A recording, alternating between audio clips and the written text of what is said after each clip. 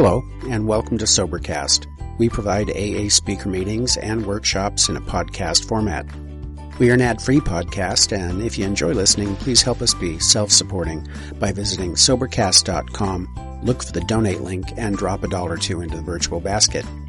Also, if you're a member of NA or have friends that are, please tell them about our other podcast, NAPOD. NAPOD features NA speakers and workshops in the same format as Sobercast. We upload a new speaker every day, and it's easy to subscribe by searching for NAPOD, N-A-P-O-D, all one word, on any podcast player app, or go to napod.xyz if you'd like to listen online. Hope you enjoy the podcast and have a great day.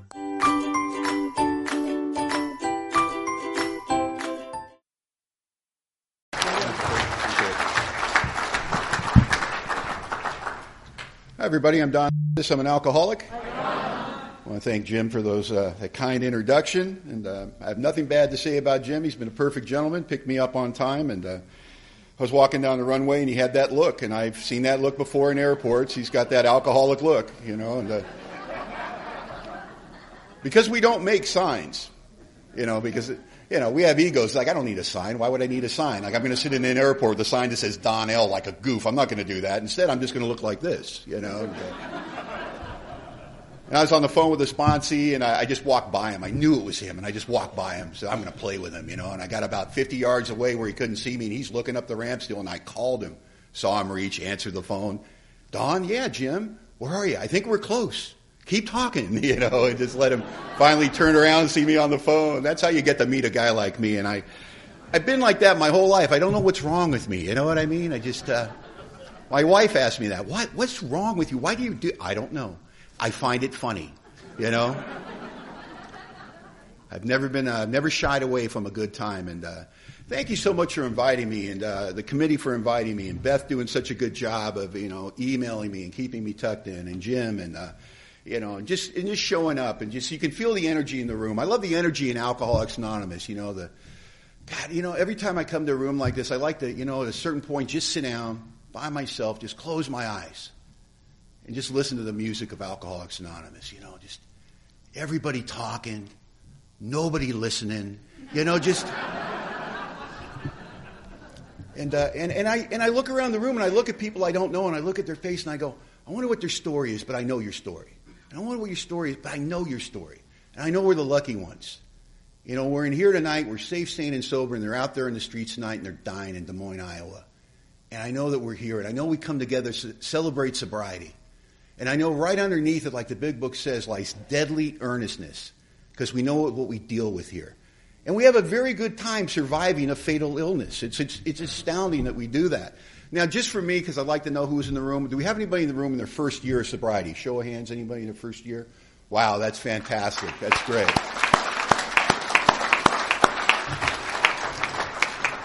Anyone in the first 30 days? Anyone in the first 30?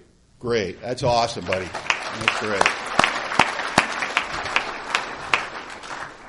And if you're new here and you're in your first year, I want to cordially welcome you to Alcoholics Anonymous. That's what they did to me. It meant the world to me. And it's AA is a weird place when you first get here. It was weird for me. Everybody seemed to know each other. They damn near lived with each other, and they laughed at these outrageous things. I'm at the low point of my existence, and they couldn't be happier to see me. You come in with a low bottom, you guys light up like Christmas. Oh. I've lost everything. Oh, that's great. Welcome, and although it's attractive, there's a repellent nature to it, And I didn't want to like you. That wasn't my plan. I didn't want to like you. You were too damn happy. You were too damn cleaned up, and I didn't think you were like me. You didn't look like me. You didn't dress like me. You didn't talk like me, And you seemed to have a glint in your eye and a bounce in your step that I had long since forgotten.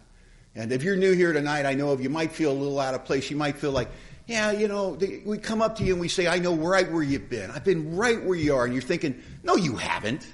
Come on. Who are you kidding? But I'm telling you, if you're new in this room tonight, we know a great deal about you. Even if we haven't introduced ourselves. Even if we haven't heard your story. Trust me, we know a great deal about you. For instance, if you're new, this hasn't been a good year.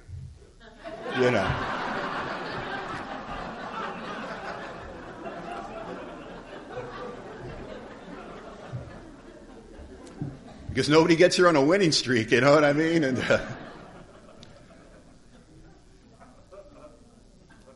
my sobriety date is September 16th, 1991. I have a sponsor. His name's Vin Kay. He's 34 years sober.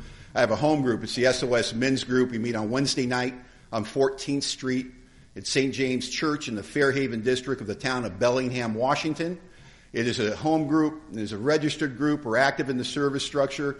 We are men that are pulling in the same direction. There's a lot of energy and motion in that group, but we are pulling in the same direction. Some groups you go to, there's a lot going on, but they're pulling in opposite direction. A lot of inertia, but nothing getting done. That's not the problem in my group. My group, we average about 70 guys every Wednesday night, and the best thing I can tell you how we're doing is we get about 50 guys at our business meeting every month. That's a real indication of the healthier group is your percentage of attendees that actually stay for the business meeting, that actually want to see that there's a plan in place for the new man when he walks into the room. I couldn't be more proud of my home group. I just love that place. And, John was paid my state of Washington a compliment, and he said, God, everyone I've ever met from Washington, they just seem really friendly. And I said, well, we did legalize marijuana this year, I just think everybody's stoned, It's funny, where I work in the roofing industry, and there was a little house on the property next to us, and they demolished the house about a year ago, and then they started building some structure, and we were all very interested to see what they were building. It was really a nice-looking building, and then they got the building built, and then they got the parking lot in, and then they hung the signage. It's a recreational marijuana store, and I just went, perfect, Don't have to go far for 12-step work anymore because they'll just be wandering in and out. Ugh.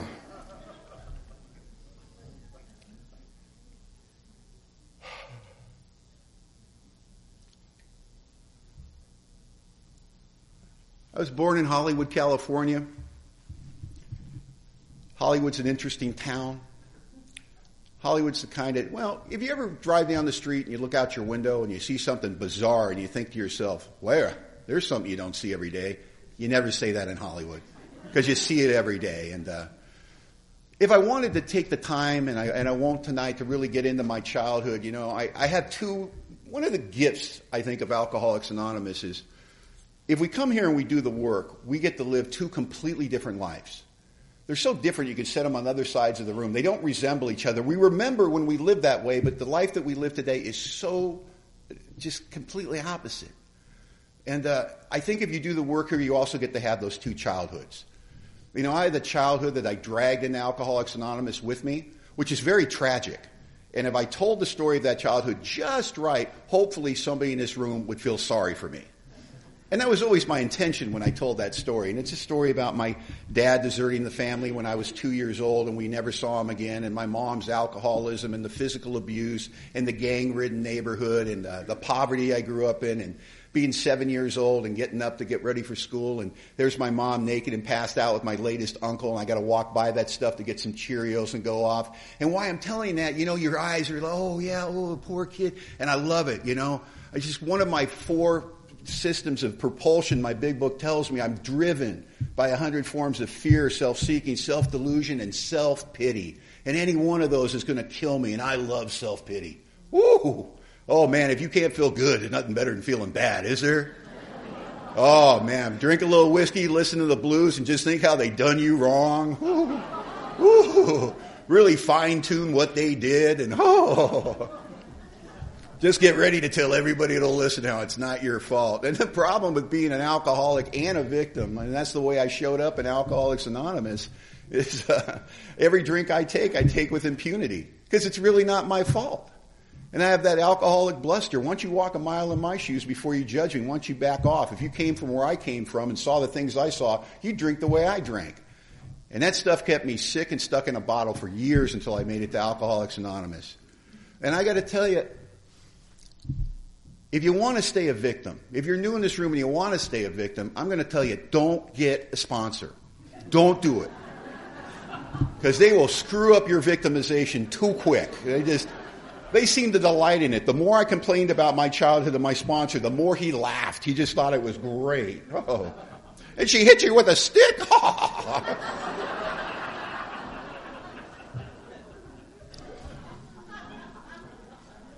Because my sponsor got me to the big book Alcoholics Anonymous and took me through the process of recovery, and I got down to the steps 4 and 5 in the inventory process, and I did what the book talked about. I got down in black and white what really happened.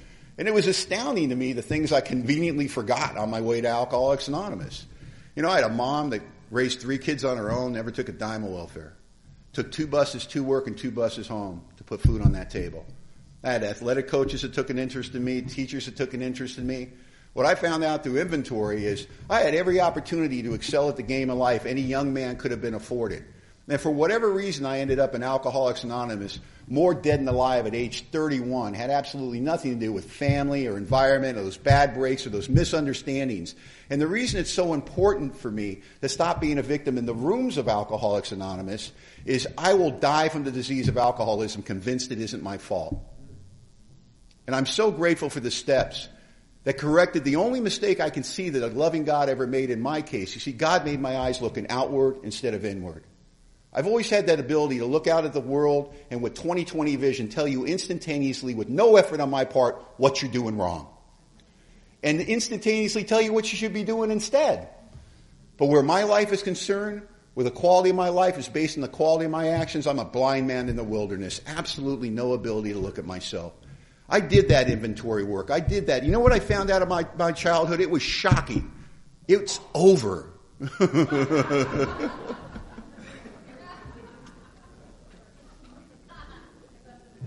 Because when I came to Alcoholics Anonymous, it was not over. It was walking with me every day. And, I don't really have any excuse to be an alcoholic other than, I don't get into the debate either. Was I born an alcoholic? Did I catch alcoholism? Did I progress? I believe it's a progressive disease. I believe like any other disease, the progression is different in different individuals. In my case, it was very quick. But I know this, whether I was born an alcoholic or not, I know I was born weird. You know what I mean? There's always been something wrong with me. There's always been a half a bubble off plum, just a little like, what's wrong with that boy? There's something wrong with the boy, Martha. You know what I mean? There's just something wrong with me. And I've got that irritable, restless, and discontent nature. I don't have to go and learn to do an 11-step review. I'm doing my version of that when I'm 8 years old, laying in bed, reviewing my day. And when you're pre-alcoholic and you're self-obsessed and you're self-centered and you do the math, it never adds up right, does it? You never look at your day and go, that was a great day, little Donnie. It's always like, crap, I shouldn't have said that. Why am I so stupid? I've got this tension and this irritability of me.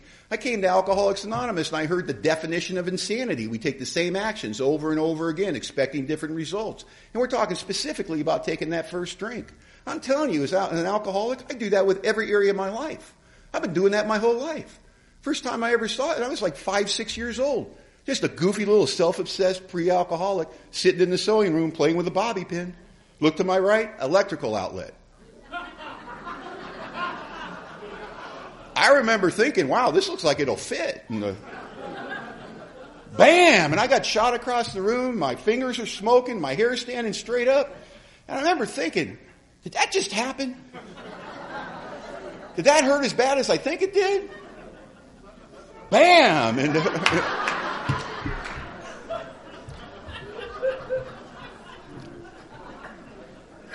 now, based on the way that I lived my life until I came to Alcoholics Anonymous, I guarantee you I would have went for 3, but I was unconscious. That's the only thing that stopped me. Because I do that with my life. I take the vehicle of my life and I hit a wall and I throw it in reverse and I get a running start and I hit that same wall. There's got to be a door here somewhere. Pain doesn't seem to teach me anything. My ego insulates me from learning. I hate not knowing how to do things, and the only thing I hate more than that is maybe you'll know I don't have to know how to do it. So I chuck and jive. I hide behind a shield of nonconformity. I don't want to do it. I'm a tough guy. And the truth is, behind that shield of nonconformity is a young man filled with fear. And there's something wrong with me, and I can't put my finger on it. And I got no relief. I got no way to do with it. And I'm doing what society tells me to do. And I get out of high school, and I'm a graduating class athlete, and I got a 3.6 GPA and 20 scholarship offers to go play ball.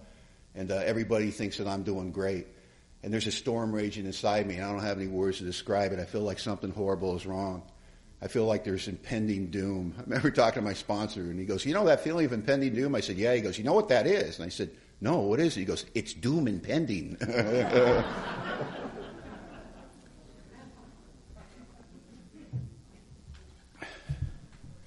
And I had done some drinking. I'd had a beer here and there, and I don't care about my first drink, but I remember the first time I got drunk. where I got enough alcohol on board in one setting to get there. Because alcohol, as much as anything, it transports me. It takes me to the land of I don't care. And my problems fall away from me. And the sharp edges get smooth. And I start to be able to communicate with you. And that wall that's been between me and you my whole life, this wall where you're trying to love me, I'm trying to love you, but there's something between us that won't let it get through and stick. The wall comes down. And for lack of a better word, I start to have a spiritual experience. And I fell in love with the effect that alcohol produces in me. I love the doctor's opinion. I love that Silkworth talks about the men and women drink essentially for the effect produced by alcohol. We know what that effect is, don't we? But if you talk to a normal person, they'll give you a very different answer. And I've done it. I've talked to normal people. What do you think the effect is produced by alcohol? And they go, well, sometimes you have a tough day. Or it's a celebration. And you decide to have a cocktail. And you have that cocktail and it produces a feeling of relaxation. And maybe you even hear the music a little bit better. You feel that beat, baby, and then you decide to have a second cocktail. And somewhere in the middle of that second cocktail, you start to feel it, so you stop.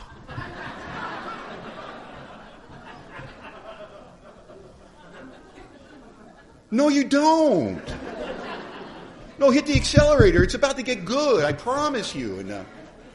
But that's a normal person's reaction to putting poison in their system. Their body starts to tell them, I don't like this. I don't like the way I'm feeling. You should stop this right now. I have a different set of signals my body sends me when I put alcohol in my system. It's really one signal. More. More. Let's more. I have 2 drinks, and I don't care what the calendar says, it's New Year's Eve. I am excited. I am fired up like, this is going to be great. Dude, we're outside the liquor store. I know, but it's going to be great, Where are we going? What are we doing? It's going to be great. We got to work tomorrow. That's tomorrow, I have always been willing to ruin tomorrow for the promise of a couple of more minutes of fun tonight. You know what I mean? Just like, love the effect produced by alcohol. But I got a problem with it. I can't drink normally. I can't drink to get there and stop. I have an allergic reaction. I have the phenomenon of craving. One's too many and a million's not enough. And I tear my life up and I tear your life up. And I don't mean to live that way. And I don't know what I suffer from.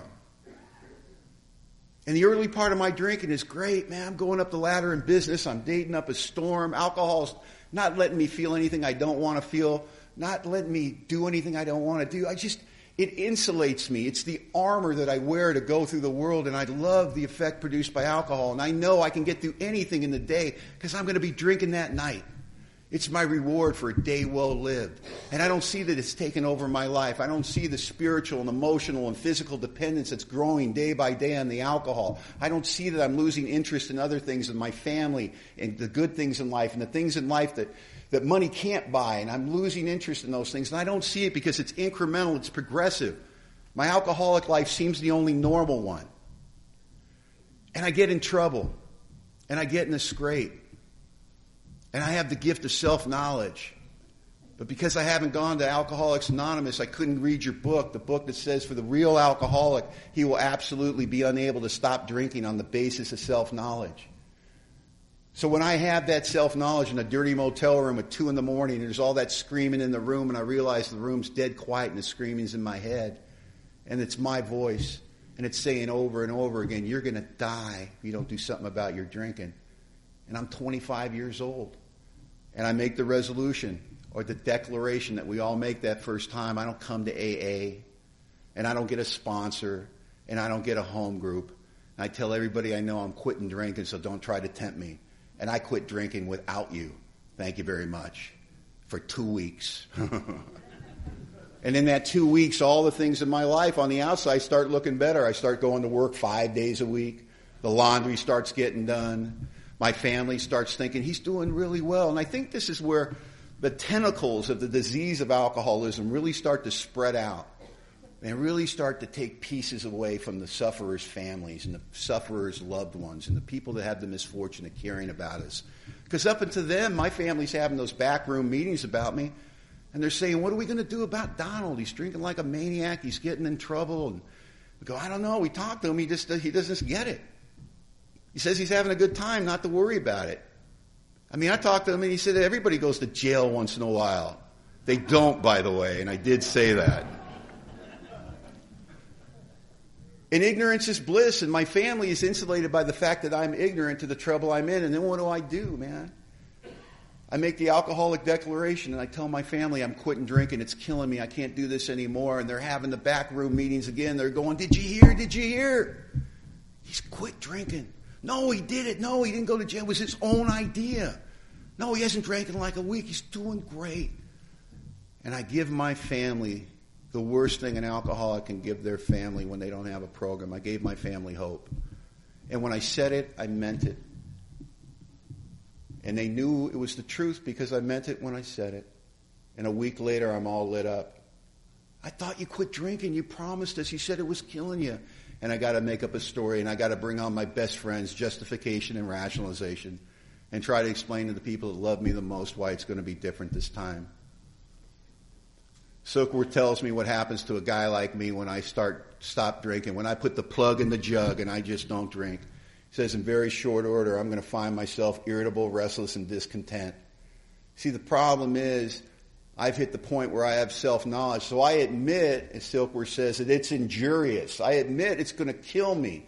But the sensation that alcohol produces in me is so elusive. And what does that mean when Silkworth writes, the sensation is so elusive that their alcoholic life seems the only normal one? It means nothing gets it for a guy named Don, like a couple of drinks.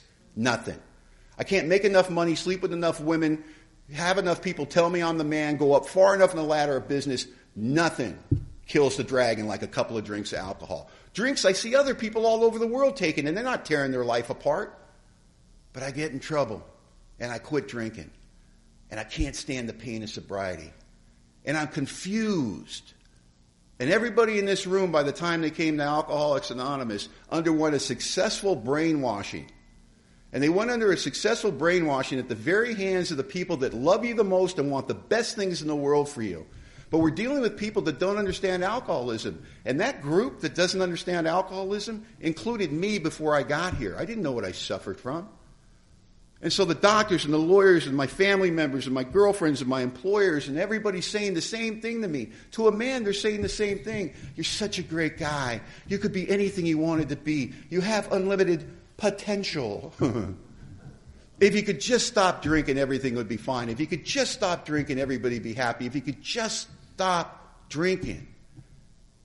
And I think about that and I go, yeah, I crashed the car, I'm drinking. Went to jail, I'm drinking. Lost a job, I'm drinking. Punched that guy, I'm drinking. It makes sense in my mind. It's the drink. It's the consumption of alcohol. That's the problem.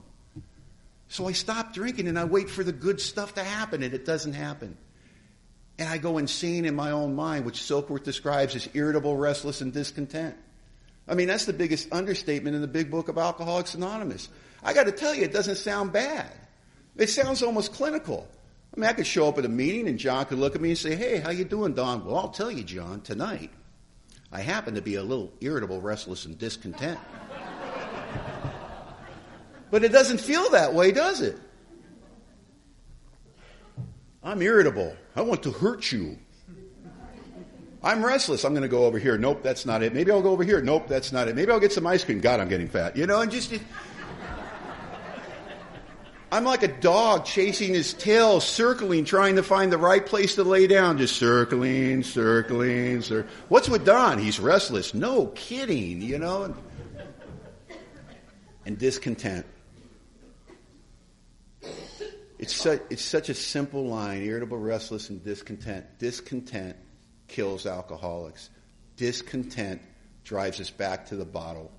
Think how bad your life had to be that the consequences of the actions that you took, the way that you were living, drove you into a place like Alcoholics Anonymous.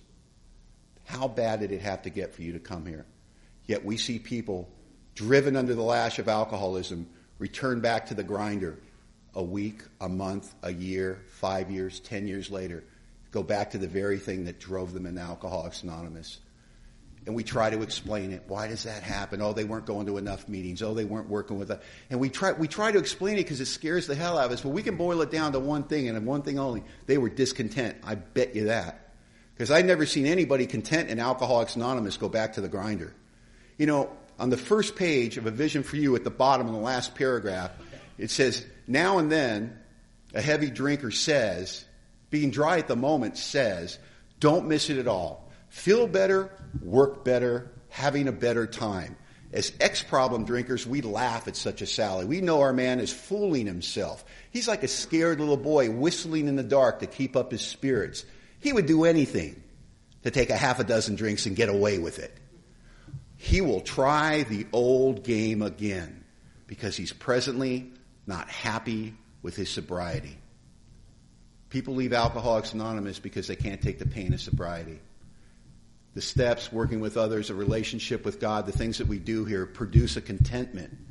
You know, happiness is a moving target for me. I got to tell you, it's a moving target. Sometimes I'm happy, sometimes I'm not. I don't pay a lot of attention to it. Happiness, the needle of happiness, seems to be moved a lot by external factors.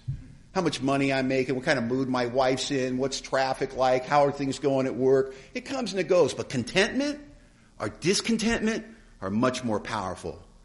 They are not affected by outside stimuli. When you're discontent, the outside stuff can't comfort you. And when you're content, the outside stuff can't bring you down. Contentment is what is promised us when we take the actions in Alcoholics Anonymous. And discontentment is what is promised us when we don't. And I've watched the discontent members of Alcoholics Anonymous walk out the door year after year after year, and it breaks my heart because I understand it. Because it happened to me in Alcoholics Anonymous, thinking I was doing everything that AA had to offer. You know, I came here like every good low-bottom newcomer with 2 lists. Now I got a list of the consequences that I took of the actions I take when I'm drinking. It's the trouble I'm in. And it's on this list. You know, it's the warrants for my arrest. It's the $80,000 I owe the IRS. It's I haven't worked in a year. Haven't had a valid driver's license in 10 years. On and on and on. And I'm thinking, man, if that stuff was taken care of, if I could get all that stuff off my list, I'd be okay. And then there's another list. It's my dream list, you know.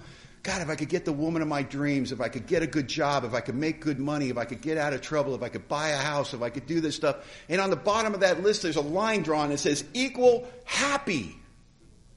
And what do you do when you're going to 10 meetings a week and you're sponsoring a bunch of guys and you're doing everything you think Alcoholics Anonymous to have, and everything on your list happens? And you get to the bottom and you're not happy and you're not content. And you have all the things that the normal people tell you if you have them, you'll be okay. And I don't understand there's something wrong with my spiritual condition. And I'm walking around and I'm gritting it through and I'm going to meetings, I'm doing the things I'm asked to do, and I'm 5, I'm 6, I'm 7 years sober at Alcoholics Anonymous. I'm showing up at meetings. Guys like John are going, how's it going, Don? How you doing? I go, oh, great, couldn't be any better. Any better, I go on a shooting spree.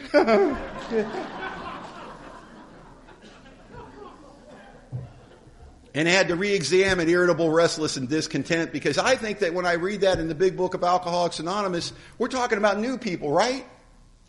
We're talking about when you quit drinking, right? But we got some time under our belt now. We've been here some years. That stuff's in the rearview mirror, right? Irritable, restless, and discontent. Not for me. I got to tell you, I stopped living by spiritual principles. I stopped growing along spiritual lines. I stopped taking the simple actions suggested in Alcoholics Anonymous. I am rendered irritable, restless, and discontent very quickly. And I got to tell you, I don't go pick up a drink. No, there's too much stuff between me and the door for me to just get uncomfortable and take a drink. No, what will happen is in my head, I will start to think that you're the problem. I'll start to think the wife is the problem, the job is the problem, and the city I live in is the problem. I will start to take an internal disturbance and look outside for what the stimuli is. The last place I ever look for what's making me discontent is inside.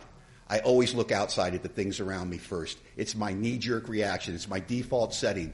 I hurt in here, there must be a problem out here. And I become irritable, restless, and discontent in sobriety.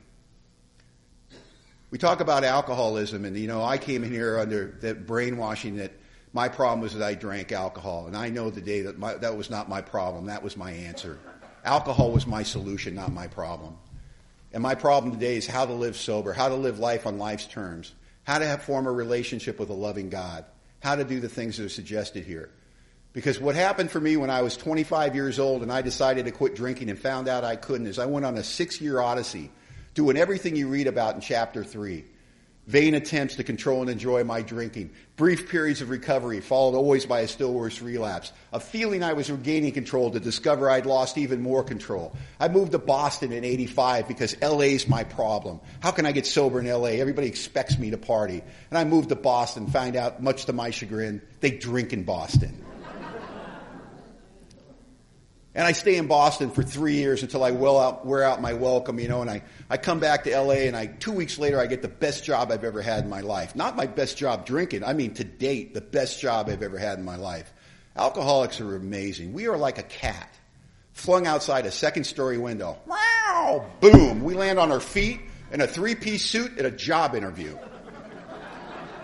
And we get the job. And we can get the job, get the woman, get the car, we just can't keep any of it, We just can't. And I lost that job due to my drinking, and I called up my sister Patricia in Simi Valley, California, and told her, played the victim card. They'd done me wrong after all I've done for them. And my sister said, you can come stay at my house and get on your feet, but if you drink, you're out of my house. Because everyone knows I'm a drunk. And I told her I wouldn't drink it. When I said it, I meant it. But there's no room for the truth where the game of alcoholism is played out, And I drank every day in that house for 7 months until I got sober. And if you don't know how you're doing that when they're watching you, maybe you're not a sneaky rat like I am. I got no problem drinking around your schedule. What time do you go to work? 7 a.m.? Bar's open. And I'm not drinking to kid myself I'm better looking or to feel my friends are nearer to me. I'm doing oblivion drinking. I'm doing light switch drinking. I'm getting the whiskey on board hard enough and fast enough to shut off my head so I can go into a blackout, so I can come to face the hideous 4 horsemen in a room I'm mooching off of my family. Terror, frustration, bewilderment, despair. And I'd wake up in the morning or come to in the morning and they'd talk to me in my voice in my head and they'd make statements and ask questions like, who are you going to hurt today, Don? Who are you going to rip off today? You've taken every good thing that's ever come your way and you've torn it to shreds. And now you're hurting your family and you're stealing from them. How's it going to end for you, Don? And I don't know what you do with a head like that when you're hungover, but I just took another pull off the jug. And I swear I'd surrendered to the idea that I was going to die drunk.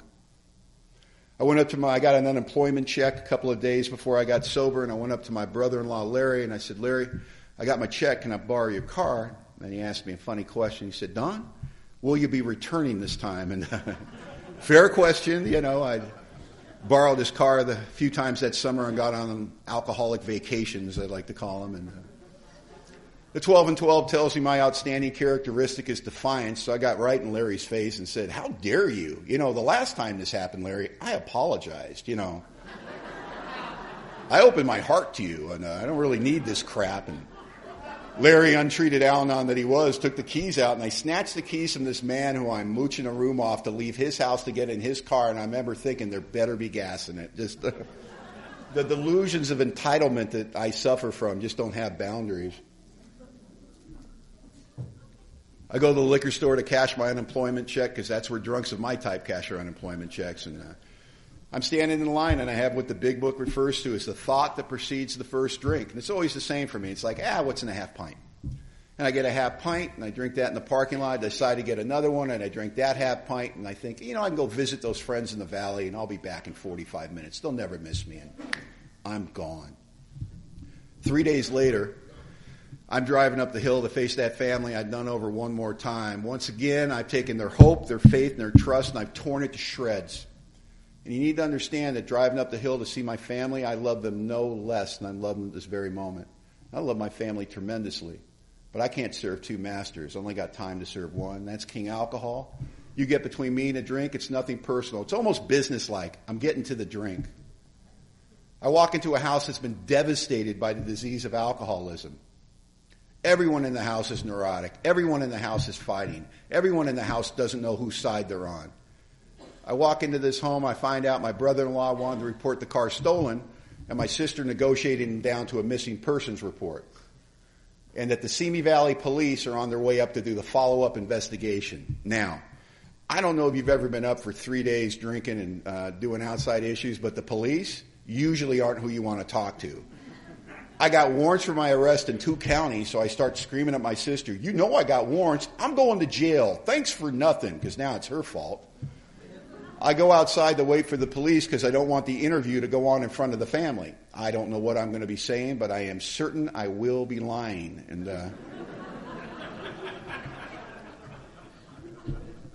here comes the black and white up the hill, and on the side of the black and white it says Canine Unit.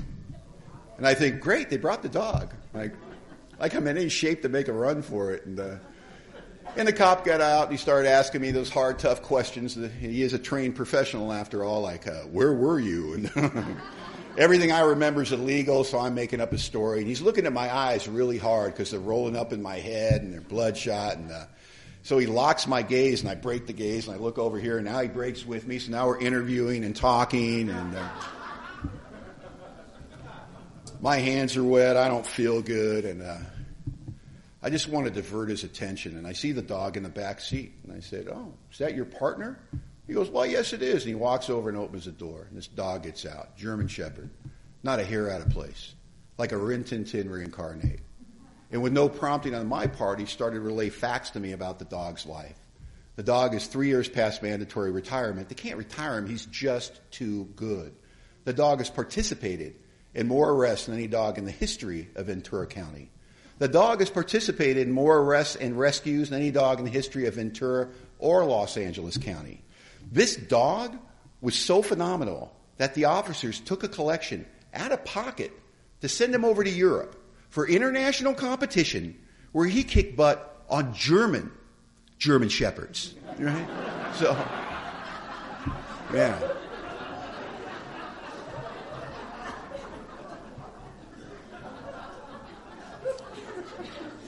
And I said to the cop, I go, "Well, that's a phenomenal dog you have there, sir." And this thought flew in the back of my mind, the kind of thought the minute you think it, you know it's the truth. You want to deny it, but you know it's the truth. And what the truth was is this dog had done significantly more with his life than I had done with mine. I hated that dog. I walk back into that house that's been devastated by the disease of alcoholism, and they want me gone. They can't look me in the eye. They've had enough of my act. My sister tells me, "Look, I know now I've lost you to the drink. I know you're going to die, but you can't die here. You're tearing us apart." And if I had any self-respect, any true partnership with another human being, any real love for anyone other than myself, I guess I would have said, "You're right. And you're right to feel that way." And I would have got my gear and I would have cleared out. But I'm an alcoholic and I'm not too proud to beg, and I begged for another chance. I put on an Academy Award-worthy performance, turned on the waterworks, and said, "I can't. I got nowhere to go. I'll die out there. You got to give me a couple of days, just a couple of days. I'll do anything. I'll go to AA and everything." And then wondered who said the last part, because I got to tell you, a day before I got here, I wasn't thinking about you. You know what I mean?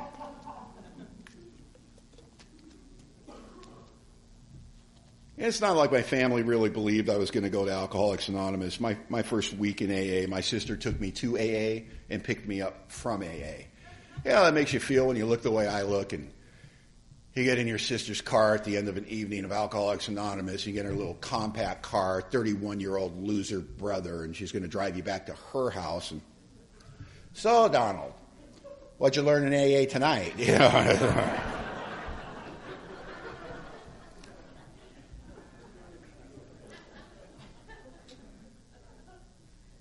I can't tell you about my first night in Alcoholics Anonymous. I was detoxing pretty hard, but I can tell you about my second night in Alcoholics Anonymous because I won the lottery.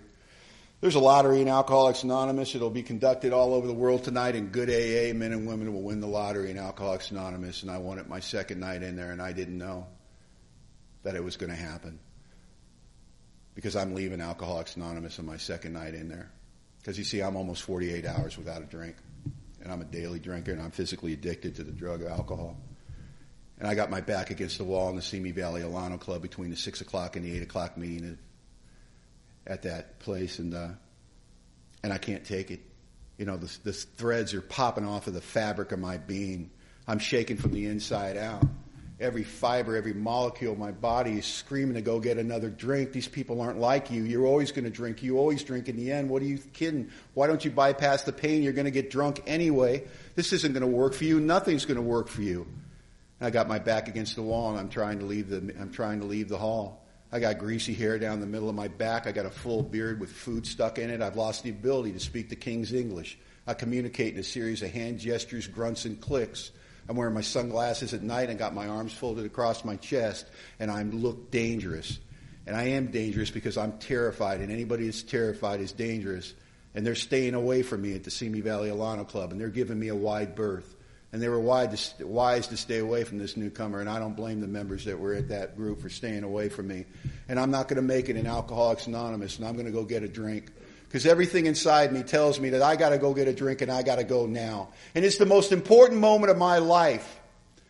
Whether I live or whether I die is going to be decided in the next few minutes. And I have no power to add to that equation. I only have one thing. I have untreated alcoholism. I'm 48 hours without a drink. And my disease is designed to do one thing and one thing only. To use my mind to get the next drink. And I'm leaving the Simi Valley Alano Club, and I'm going to get that drink. And although it's the most important moment of my life, and my life hanged by a thread, over in the corner are two card-carrying members of Alcoholics Anonymous named Mark and Lou. And it may be the biggest moment of my life, but for Mark and Lou, it was Tuesday.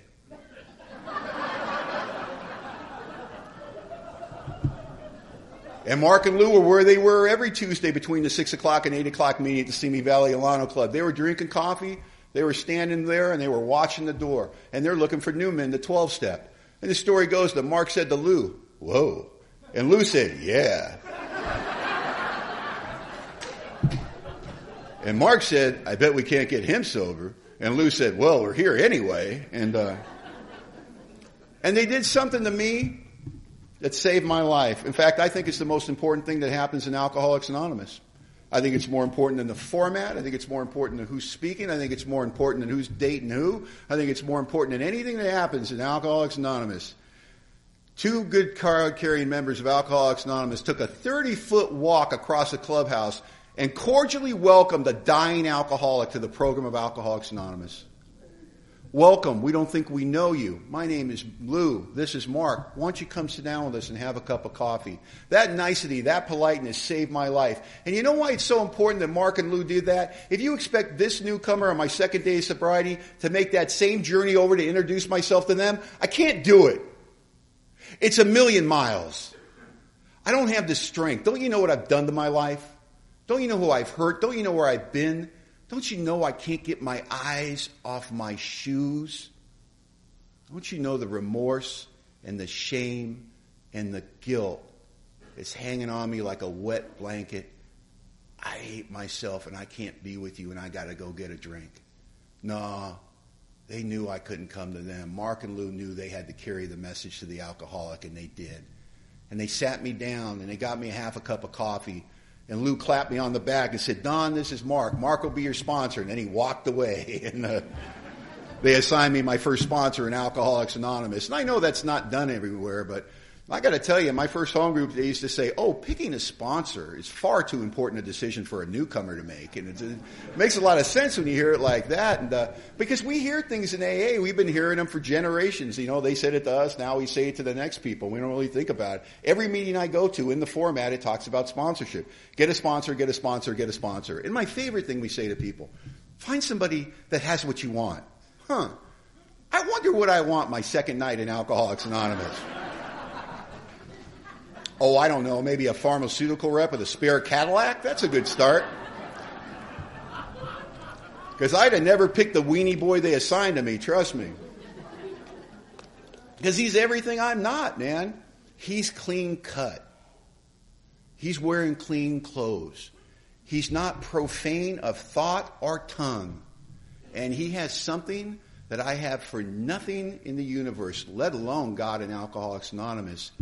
He's reverent. He has a reverence to Alcoholics Anonymous and God, and it's coming off him. And that stuff you hear in AA where we don't talk to the new person about God till they get their feet underneath them, man, my sponsor did not get that memo. Because the first time we sat down, he's talking to me about his God and what God did for him and what God did for her and what God did for them and what God was going to do for me. And he's expecting a miracle. He's on fire with Alcoholics Anonymous. And he got me busy in the program first night. He did it so matter-of-factly, I thought that's just what happened. I thought everybody got assigned a sponsor. I don't know, I'm detoxing. I got audio and visual hallucinations. I mean, I learned later that their whole thing was get them while they're sick. Get them before they know what's happening, you know. Get them before their rights are returned. They won't even know it. They'll just wake up and be a good AA member. You'll save their life. They'll thank you later. Hate you now, thank you later, you know, and just... Without my permission, he gets this meeting director and he starts telling me what meetings I'm going to be going to. And he said, Monday night you'll be here and Tuesday night you'll be here. And I'm thinking, that's a lot of circling, you know, and then he stopped at one point and he said, are you working? I said, well, no, I'm currently unemployed. More circling, more circling, more circling. Gets me a big book, 12 and 12 meeting directory, and then he insults me. When you sponsor somebody, try to insult them as quickly as possible. Get the relationship off on the right foot, you know. And so he says to me, do you think you can go home tonight and not drink? Well, my God, it's my second day of sobriety. That's just rude. And I got upset with him, and I said, look, fella, any idiot can go a day without drinking. And he lit up like Christmas. He said, oh, you're going to be perfect for our program. That should be one of our slogans on the wall. Any idiot can go a day without drinking. Man, my sister picked me up. I got in the car with all those books. She said, whoa. I said, I know. I think I got homework. God, my second night with a sponsor, you know, he tells me what he wants me to read in the book. You know, and the thing about my sponsor, everything he asked me to do, he was doing. You know, he wasn't a guy that told me to go take some actions and sat back and graded me. You know, he'd say, hey, keep me company while we're setting up this meeting. Hey, keep me company while we're tearing down the meeting. Hey, keep me company while we're making coffee. Hey, keep me company, we're going to go pick this guy up. Hey, keep me company. He did it. He took me along and showed me how Alcoholics Anonymous was done. He was a program of attraction, not promotion. He walked me through and showed me how this stuff was done. And he got me busy now. He got me praying. My second night in Alcoholics, or my second night with a sponsor, he sat down. He goes, are you praying? I said, no, I don't believe in God. He goes, that's okay. He believes in you. He says, well, you know, this is what I want you to do. And he told me, go home tonight. He goes, get on my knees next to my bed. He goes, thank God for keeping you sober. That's all you have to do. And when you get up in the morning, ask God to keep you sober that day. And I said, but I don't believe in God. He says, it doesn't matter. He walks around and he goes, Don. And he lifts his leg up like this. He goes, can you do this? And so I lift my leg up and down. I go, yeah. He goes, great, your knees work. You can pray. And that was it. That was the end of the conversation. And I remember that night, I'm sitting there and I'm so embarrassed. I'm alone in the dark in a room with the door closed, and I'm embarrassed. And I think about that to now. I can't imagine going a day without praying. But the first time I did, it was one of the hardest things I ever had to do. And I'm on my knees, and I remember thinking, does God exist? Is this really going to happen? Am I going to be one of those crazy, you know, religious people? Should I be dressed for this? I mean, all the questions that you have when you're new.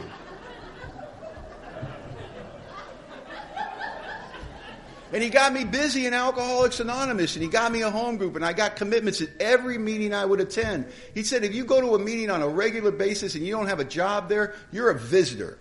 It only becomes your meeting if you're willing to take a small action of gratitude. The AA fairies don't come in here and set this thing up. It's dependent on us. And we carried our big books to meetings, and we read our big books, and went to big book studies and discussion meetings and question and answers and speaker meetings. And man, I fell in love with Alcoholics Anonymous. It doesn't have to take long. I remember getting a 30-day chip in Alcoholics Anonymous, man, and I'm still a tough guy, and I'm trying to hold on to that macho facade, and they go to give me a hug and give me my coin, and I tell, I don't hug, you know, and I take that hunk of colored aluminum, you know, I got it between my thumb and my forefinger, and I'm sitting there, man, in the meeting, and I'm fighting back the tears. And they're all grinning at me because they've been counting days with me, and I just can't remember the last time I went 30 days without taking a drink. And I don't want you to see how much it means to me, you know, because I'm so afraid to hope. I'm so afraid to hope that this thing could work for me. You know, I'm going home every night to a home that's been devastated by the disease of alcoholism. And my sister, she's a professional, she's a psychologist, she gets up very early and goes to work. And I'm so self-centered early in my sobriety, I don't even think that, you know what we do in AA. You know, you go to the 6 o'clock meeting, you go to the 8 o'clock meeting, then you clean up. Now it's 10:15. And then what do they do? Say, hey, you want to go to coffee? Sure, let's go to coffee. I've only had 14 cups tonight. That sounds great. Let's go get some coffee. What could be better than a cup of coffee? Coffee. And then we complain to our sponsors, I can't sleep at night. I don't know what it is. I'm really tortured by my past. I think that's what it is. Not the 2 pots of coffee I drink every night in meetings.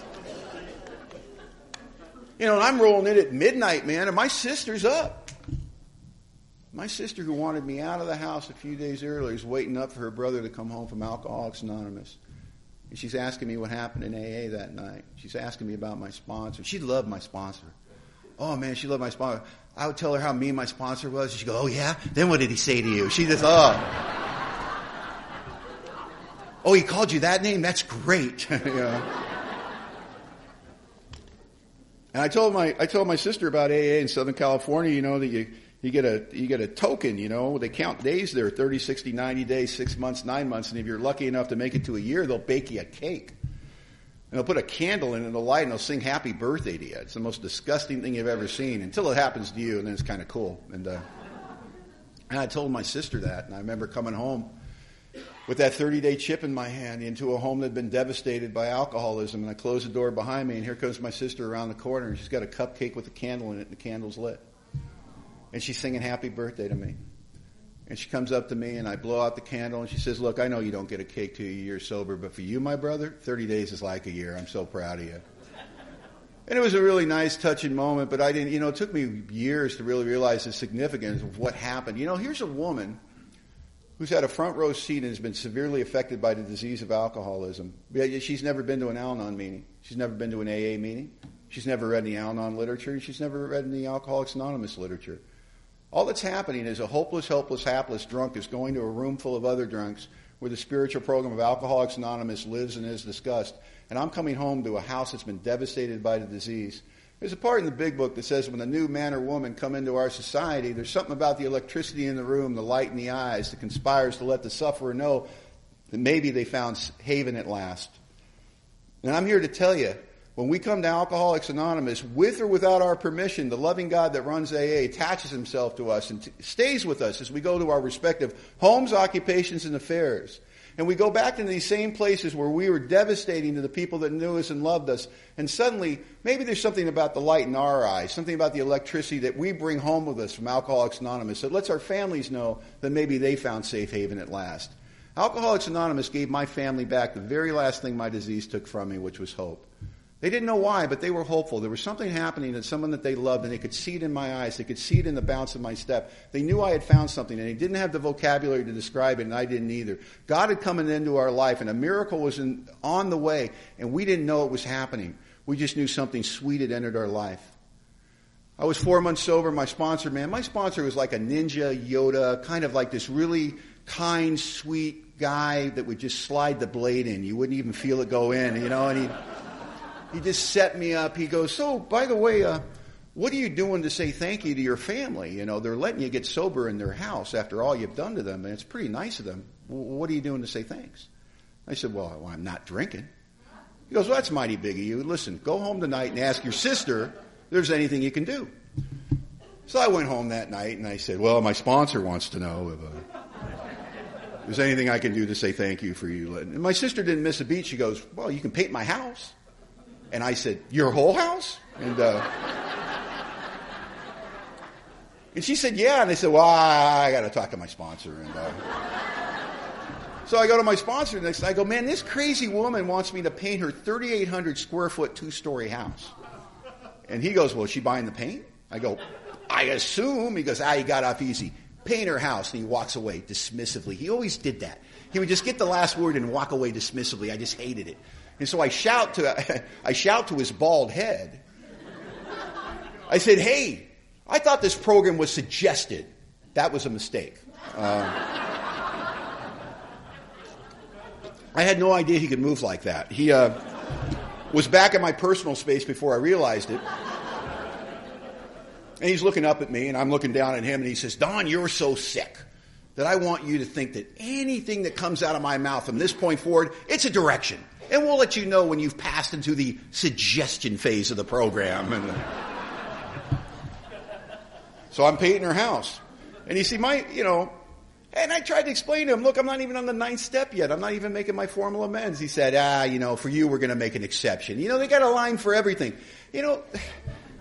I'm telling you, the old-timers of Alcoholics Anonymous, thousands of years from now, they'll be studying the old-timers of Alcoholics Anonymous like we study the great Greek philosophers. You know what I mean? It'll look at what the old-timers said to us, and it'll be like the philosophy of our generation, And then he said to him, look into the mirror, for there lies your problem. You know what I mean? Just, where do they come up with this stuff? He had an answer for everything. But he was a student of the Big Book, and he understood that my sister and I couldn't be in the same room together. He understood there were a lot of hurt feelings between us, and I had a lot of guilt and shame, and I didn't know how to make that right. And because he was a student of the Big Book, he believed the most important word in the amends process in the Big Book is the word demonstration. It's used in two different places. In the first place, it says, our man will be more interested in a demonstration of goodwill than our talk of spiritual discoveries. And then it says, it doesn't matter if somebody throws us out of his office. It's water over the dam. We've made our demonstration. And he believed in that demonstration of goodwill.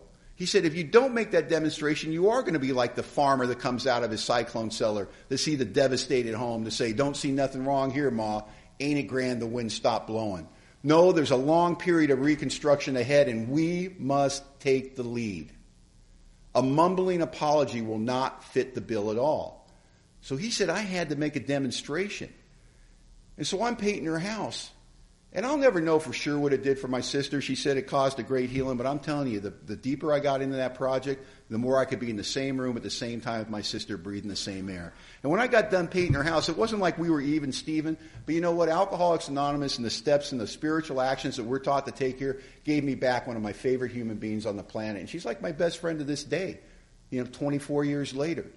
And I think about my sponsor and how wise he was to have me do that. Not talk to her about God, not talk to her about AA, but show her what God could do. Show her what God can do in a man's life. Show her the change in you. Don't talk about the change, be the change. And he absolutely insisted on that demonstration of goodwill in all of my amends. The way that he set me up on amends was interesting too. He said, everybody gets a call and everybody makes an appointment. And you make an appointment and you tell them exactly why you're coming. He goes, Don, we are handcuffed going into the amends. And I said, what are we handcuffed by? He goes, your perception of reality. He goes, if you drank as much whiskey as you say you did, who knows how accurate your fourth and fifth step is? We will never get to the truth if we don't have the participation of the people that you damaged. And you're going to have to make these appointments and tell them, listen, I owe you an amends. I've harmed you. I need to come and talk to you about how my behavior affected you and what I can do to make it right. And I said, this is a bad idea. And he said, well, that's what we're going to do. And I called up and I made those appointments. And I'm so grateful I did. I remember making formal amends to my sister.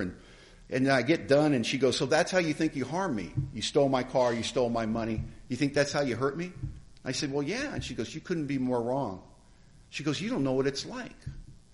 You don't know what it's like to love somebody as much as I love you and watch your life go down the drain year after year. When I ask you how you're doing, you say, couldn't be better. You don't know what it's like.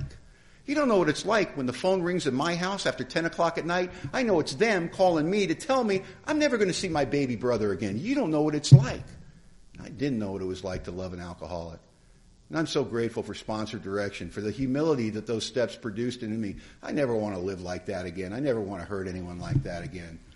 And it hasn't been all like rainbows and puppy dog tails in Alcoholics Anonymous either. I mean, I remember, I had my moment on the cross. I was probably 5-6 years sober, and I got sober. I made, you should get a best friend in AA, and I got a best friend in AA. This guy, Greg, man, he was 30 days sober. When I walked in the door, and we became fast friends, similar age, similar interests, and Greg was cool. Greg's the guy that we learned to live sober together. We learned to walk together. We went to meetings together. We did commitments together. And we fell in love with Alcoholics Anonymous. We made that commitment. We would do this thing forever. We would do this together, and Greg was my buddy. And I love Greg, man. And by the time I was 2 years sober, I was having a problem with clubhouse sobriety. I started looking around for other home groups. I found a new home group. I started going to a group that's a little more active. And I went back to Greg and I told him about this group I found. And Greg had started losing his momentum in Alcoholics Anonymous, and, he had dropped his meetings. He had gone from, a meeting every day to 4 meetings to 3 meetings. He was going to about 2 meetings a week then, and I was still going to meetings every night. Because while I was trying to figure out what was going on in my program in Alcoholics Anonymous, I never stopped doing the actions I was taught. And it saved me. And Greg's down to a couple of meetings. I'm telling him about this new group. And he goes, nah, man, I'm not interested in that. I don't want structured AA. I didn't get sober to have somebody tell me how to live my life. And I'm like, man, you had a plan when you got sober? Good for you. And I get more involved in AA, and I'm sponsoring guys now, and there's people in and out of my door all the time, and it's like, and I'm fired up, and I love AA, and Greg's down to a meeting a week, and then Greg's not going to AA anymore. You know, he's 3 years sober, he's not going to AA, and he's met this girl in AA, and they're getting married. I'm best man in their wedding, man. He's my best friend. And I'm talking about AA, man. Going, what's going on, Greg? You're not even going to meetings. Because, me and my higher power are going to be fine. I just can't take the psychobabble anymore. I just can't take the hypocrisy. And he had all these reasons why he couldn't go to AA anymore. And I'm watching Greg's life on the outside, and it is awesome. It's getting better. He's getting promotions at work. He's making more and more money. He's driving a new rig. I'm hopelessly in debt. I'm paying back the IRS. Man, I owe the IRS $80,000. I'm making like $10 an hour with taxes taken out. I go into a payment agreement with the IRS. I'm going to send them $100 a month. Never going to get out of debt. I remember writing the first check for $100 thinking, oh good, $79,900 to go. But not Greg. Not Greg.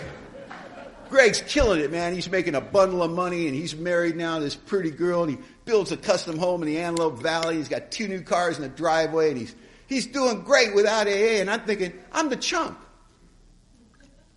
I'm the AA chump. Look at my buddy Greg, man. He's out there competing in the real world, not wasting his time in meetings, helping people that don't listen to him, don't care. He's making all this money, and I'm going to AA every night because the old timers tell me I'll die if I don't. But Greg's not dying. Look at him. He's 3 years sober. He's 4 years sober. He's 5 years sober. He's killing it. Making all this money, wearing that nice jewelry, laughing at AA. Not Donnie, boy. Donnie's going every night, sponsoring up a bunch of guys, being activists, carrying the message wherever I'm asked to. And I think I'm the AA chump. I'm 6 years sober, and I got the call. It was my first grant sponsor. And he said, listen, man, we got Greg here. He drank. It got away from him, and he's asking for you. By this time, I'm married to a beautiful woman named Eileen in Alcoholics Anonymous, and we jump in the rig, and we drive about an hour and a half to where I used to live and go to my grant sponsor's house. And we go in this back bedroom, this dimly lit room. There's 4 or 5 members of Alcoholics Anonymous standing there. And in the corner, there's a figure that I can't believe I knew because I never saw Greg drinking. I only saw him sober. And he looks smaller than I remember, but I can tell it's him. And he's sitting in a chair, and he's got his head down, and he's rocking back and forth. And he's saying something over and over again, and I can't hear what he's saying. I can't catch it. So I'm moving closer up to him, and then I finally am able to hear what he's saying. And what he's saying is it time yet? Is it time yet? Is it time yet? Grabbed my grant sponsor. I go, what the hell is he talking about? He goes, oh, man, when we picked him up, first thing he did was he snapped a seizure. We can't get him into detox until 6 o'clock in the morning. We're giving him a thimble of vodka about every 20 minutes to keep him this side of seizure. He's asking if it's time for his thimble of vodka. Is it time yet? Is it time yet? And I watched one of the smartest, strongest, handsomest, coolest guys in the world who thought he was bigger than the game of alcoholism, rocking himself back and forth to keep from flying apart, waiting for a thimble of vodka in the grips of alcoholism. And I thought I was the AA chump. And I sat down with my buddy Greg, and I said, Greg, what happened, buddy? He said, man, there wasn't a cloud in the sky, and me and the girl were sitting there, and she said, we're not the people that came to Alcoholics Anonymous. And I said, no, we're not. And we talked about how much we had changed, and we decided that we could probably handle a drink. And we made an agreement, if it got away from us, we'd go back to Alcoholics Anonymous. And so we went out and bought a bottle of champagne, and we poured 2 glasses and poured the rest of the bottle out just in case. And we had a glass of champagne, and we waited, and nothing happened. And we laughed at the fear-mongers of Alcoholics Anonymous, those old-timers, and they said we'd die. And 2 weeks later, I came home, and Kathy was drinking a beer, and I said, what's with the beer? And she said, it's hot. And I said, you got any more? And a couple of months after that, we're drinking around the clock, and the job's almost gone, and the house is almost gone, and Kathy thinks that alcoholism isn't her problem, so she's back in psychotropic drugs, and she's drinking on top of it, and she has a psychotic break one night, and she tries to kill me with a butcher knife. And I lock myself in the bathroom with the phone while my beautiful wife is trying to get through the door with a knife and kill me, and I didn't know what to do, so I called the cops and told them my wife's trying to kill me, and I didn't realize when you do that, they send SWAT. And you watch his beautiful wife hogtied in their beautiful living room of their beautiful house and taken out past their beautiful cars and thrown in the back of a paddy wagon off the Civil Brand Institute to await arraignment on attempted murder charges. And I said, Greg, man, why didn't you go back to AA? He goes, buddy, We did. He goes, you can't catch lightning in a bottle twice. You know, when you kick 6 years to the curb and you have a bad day on day 17, you say, you know what, I'll just start over. We got sponsors. We started going to meetings, and we just couldn't stop drinking. We tried to get Greg into detox. We got him into detox. We had a bed for him at a treatment center, and Greg would not go. He left. He drank. We went to detox 3 and 4 more times until he shipped himself back off to his family's house. I haven't seen Greg's in the last 18 years, but I'll tell you what, wherever I go, and I look for Greg tonight in this room, I look for my best friend in Alcoholics Anonymous, and I hope he makes it to a meeting of Alcoholics Anonymous one day. He paid a hell of a price, but he was a hell of an example to me on what not to do in Alcoholics Anonymous, and I saw what happens to people that take this thing too lightly and think that they're bigger than the game and think they don't have to do this stuff anymore. And, you know, what can I tell you about 24 years? You know, I've sponsored guys the entire time, and I've been sponsored the entire time. And I didn't want to sponsor people. I remember the first guy to ask me to sponsor him. I met him on a 12-step call. I went with a guy with 6 months. I had 6 months. The other guy had 14 years. Guy with 6 months hit him with his 6-month stuff. It was awesome, you know. Then the other guy with 14 years just lit him up, and that was just beautiful. And then I hit him with my 6-month stuff. Was like, I don't know, I haven't drank in 6 months. I got this tyrant I call a sponsor. I don't really like him. He tells me what to do, and I'm pretty miserable most of the time, and I'm hopelessly in debt, but if you want what I have. And when we left, he was still drinking, so I thought it was a failed 12-step call. My sponsor said, "Are you sober?" "Yeah, there's no 12-step call that's a failure if you stayed sober." So the next day I get off of work, my crappy construction job that I suck at, where I have a nickname called the Bleeder. I mean, my life is just a nightmare at 6 months sober. And this guy calls me up. He goes, "Hey, man, where's that meeting you were talking about?" So I give him directions to the meeting. And I go, "Do we need to come pick you up?" He goes, "No, I got a car." And I think, man, he's doing better than I am. And I don't have a car yet at 6 months. And so I got to run down to the clubhouse to beat the newcomer down there who's driving. And I get there, and he's there. And he goes, "Hey, this stuff about sponsorship you talked about, you know, makes a lot of sense. And would you be willing to sponsor me?" And I said, "I'll get right back to you." And I run across the clubhouse, and I find my sponsor, and I go, "You know that guy from the 12-step call?" He goes, "Yeah." I go, "He's here tonight." He goes, "That's beautiful. That's amazing." I go, "Yeah, he asked me to sponsor him." He goes, "That's great. What'd you say?" I said, "I told him I'd get back to him." He goes, "I'm confused. Let me get this straight. He was drinking last night?" Yeah. But somehow he made it here tonight? And he took whatever strength he had left and asked you for help? And you said you'd get back to him? Sorta. He said, "Go say yes, you selfish bastard." And he walked away dismissively, and I yelled to the back of his bald head. I said, "I don't know what I'm doing. I don't want to kill him." He didn't even look around. He goes, "You got to kill a couple before you get the hang of it."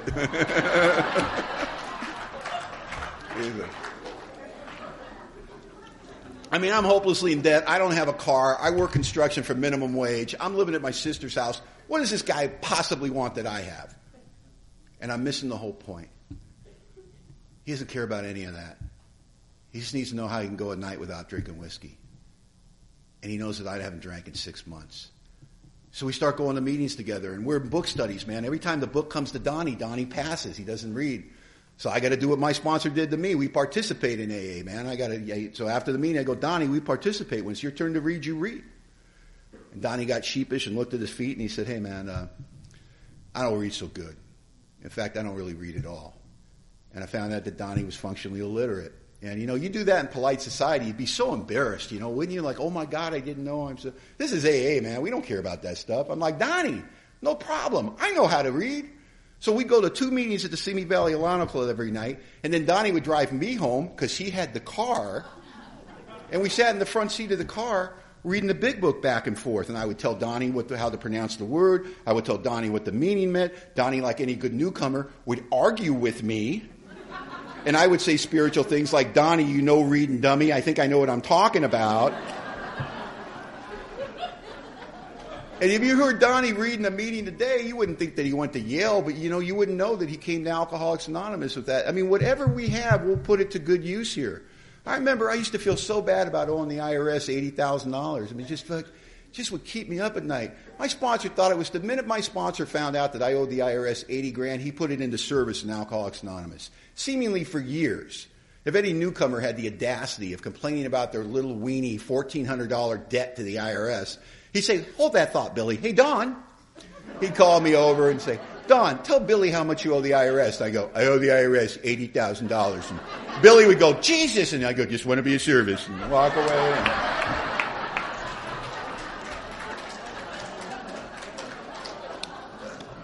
We don't like self-pity here. We will not let you feel bad about yourself. Self-pity kills people. And I got married in Alcoholics Anonymous, and I've made money in Alcoholics Anonymous, and I've lost money in Alcoholics Anonymous, and I've had marital problems and health problems.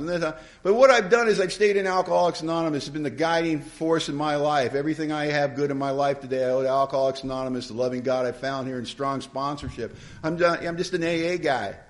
You know, I go to work every day and I work hard. I take the principles of Alcoholics Anonymous and I apply them at my job and it seems to work good. And I apply them in my home and it seems to work good. And I'm having a very good time. And I didn't see this good life coming. And I can't take any credit for it. I didn't come up with this. You know, around here, it's Alcoholics Anonymous. It's monkey see, monkey do. But you got to find the right monkeys. You know what I mean? And I found the right monkeys. I've been lucky. I'll tell you a quick story and I'm going to sit down. 11 years ago, my wife hit the saturation point in Los Angeles, and she wanted to live someplace beautiful. And she wanted to live in the Pacific Northwest, and we live in Bellingham, Washington. We're 20 minutes from the Canadian border. We are America's first defense against Canada, you know what I mean? And we live outside of town, 8 miles out of town, and it's in the woods, man. 200-foot trees, lake, biggest, fourth largest lake in the state down there. And I mean, it's dark at night. I mean, it's darkety dark. I remember the first time I forgot something in a car. I didn't have the porch light on, and I just went wandering out to the car. I got halfway to the car, and a little voice in my head said, "Cougar." And I just, just ran inside, slammed the door, And my wife's, "What's with you?" And I'm said, "It's dark, darkety dark out there." "Oh, I don't go out with that flashlight." And we're city kids, man. We're from L.A. We're concrete, steel, and glass. And now we're in the woods, and it's dark, and there's deer. And then, oh, man, our first summer, the mama deers are bringing the spotted fawns, and we're losing our mind. Oh, my God, there's deer in our backyard. And we're just snapping pictures and just, breaking the law, feeding the deer, just everything you're not supposed to do. Stupid city kids. And rutting season comes, and this one little baby deer, this boy deer, just loved this guy. He's so cute and rambunctious and curious. He had a big scar across his nose, Must have got into it with a buck or got into a chain link fence. And so we're city kids. We're naming the deer. That's Mama Deer and Scratch, Mama Deer and Scratch. And rutting season comes, and Scratch starts to look rough. Like he's losing his fur all over the place. And I'm like, man, what's with Scratch? And my wife goes, I know. And my wife is like that girl, man. She gets on the internet and looks it up. Reports back to me that it's an affliction, and it's called deer hair loss syndrome. They get it in their first year. And if it's bad enough, they can lose all their hair, and the winter comes. And they won't be able to eat enough to keep their furnace going. They'll get hypothermic, and they'll die. I say to my wife, I go, Scratch is going to die? She goes, yeah. And I go, whoa, not on our watch. And I lost my mind. And we're doing supplemental feeding. I'm throwing 200 pounds of Cobb and molasses in my Toyota Avalon at the feed store. And the guy's asking me, how many head do you have? I go, I don't know, how many we feed? He goes, 2. I go, I got 2. I'm lying. And we're setting up feeding stations in our backyard. You can't feed the one sick deer, so I got deer coming from all over. I got 15, 20 deer in my backyard. I'm trying to herd the deer. Let the sick one eat. Get away, you selfish, no good deer. And I go to work, man, and I'd call Eileen. Did Scratch show up today? Yeah, how's he look? Not good. And I'd shake my fist at God. Not this one, God. And just, I'm obsessed with this deer. And this goes on through the winter, and this poor deer, he loses all the fur in his body except from his nap of his neck to his rump. So he's got this 4-inch mohawk, this fat beer keg, ugly, rounded out. He can barely move. He's so fat, and all he does is eat and poop and sit in the backyard. And we make it to spring, and Scratch doesn't die. And for the next 3 or 4 years, every rutting season, he would come to our backyard, this magnificent buck, this huge rack. And he'd walk up to my wife, and my wife would feed him apples by hand. And I'd sit there and I'd watch that, and I'd think, what is it about that damn deer that made me lose my mind? And one day it hit me. Oh, I'm that damn deer. I'm that guy sitting in the Simi Valley Alano Club, my back against the wall, dying from alcoholism, knowing I'm not going to make it, anyone with a glancing familiarity of alcoholism would have taken one look at me and said, that guy right there, he's going to die.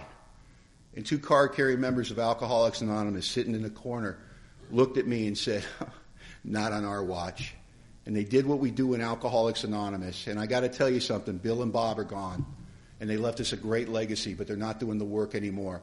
And I know this as much as I know anything. It's our watch now. And they're coming to Alcoholics Anonymous. You know, they're not here yet. They're close. They're finishing up their stories. You know, they can't take it much longer. And they're going to come to Alcoholics Anonymous, not even knowing what they're looking for something like blind men. And they're going to be out of hope, and they're going to be out of faith, they're going to be out of trust, and they don't think it's ever going to be okay in a million years. They're going to arrive in Alcoholics Anonymous in the same condition we arrived in. And the question we have to ask ourselves is, when they arrive in Alcoholics Anonymous, where will we be? And how will we be? If we're in the rooms, am I going to leave the stuff at the threshold of the realm of Alcoholics Anonymous that I need to leave out? Leave out my rights, leave out my personal problems, leave out my thing?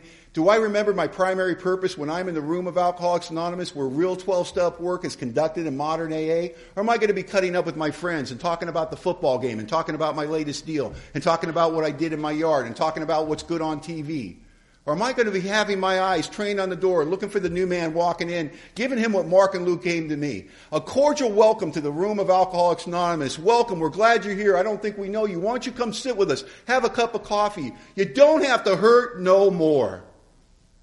Are we going to carry the message of love and hope, or are we going to turn AA into a social club?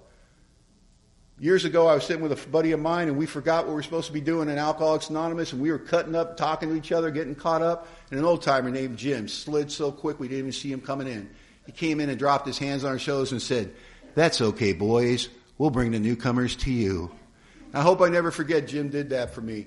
You know, they're coming to Alcoholics Anonymous. They're coming looking for us. I hope we stay sober for 100 years. You know what I mean? I hope we stay and do this. But I hope we remember that it's our watch and they are coming, and it's our turn to do the work. Thanks.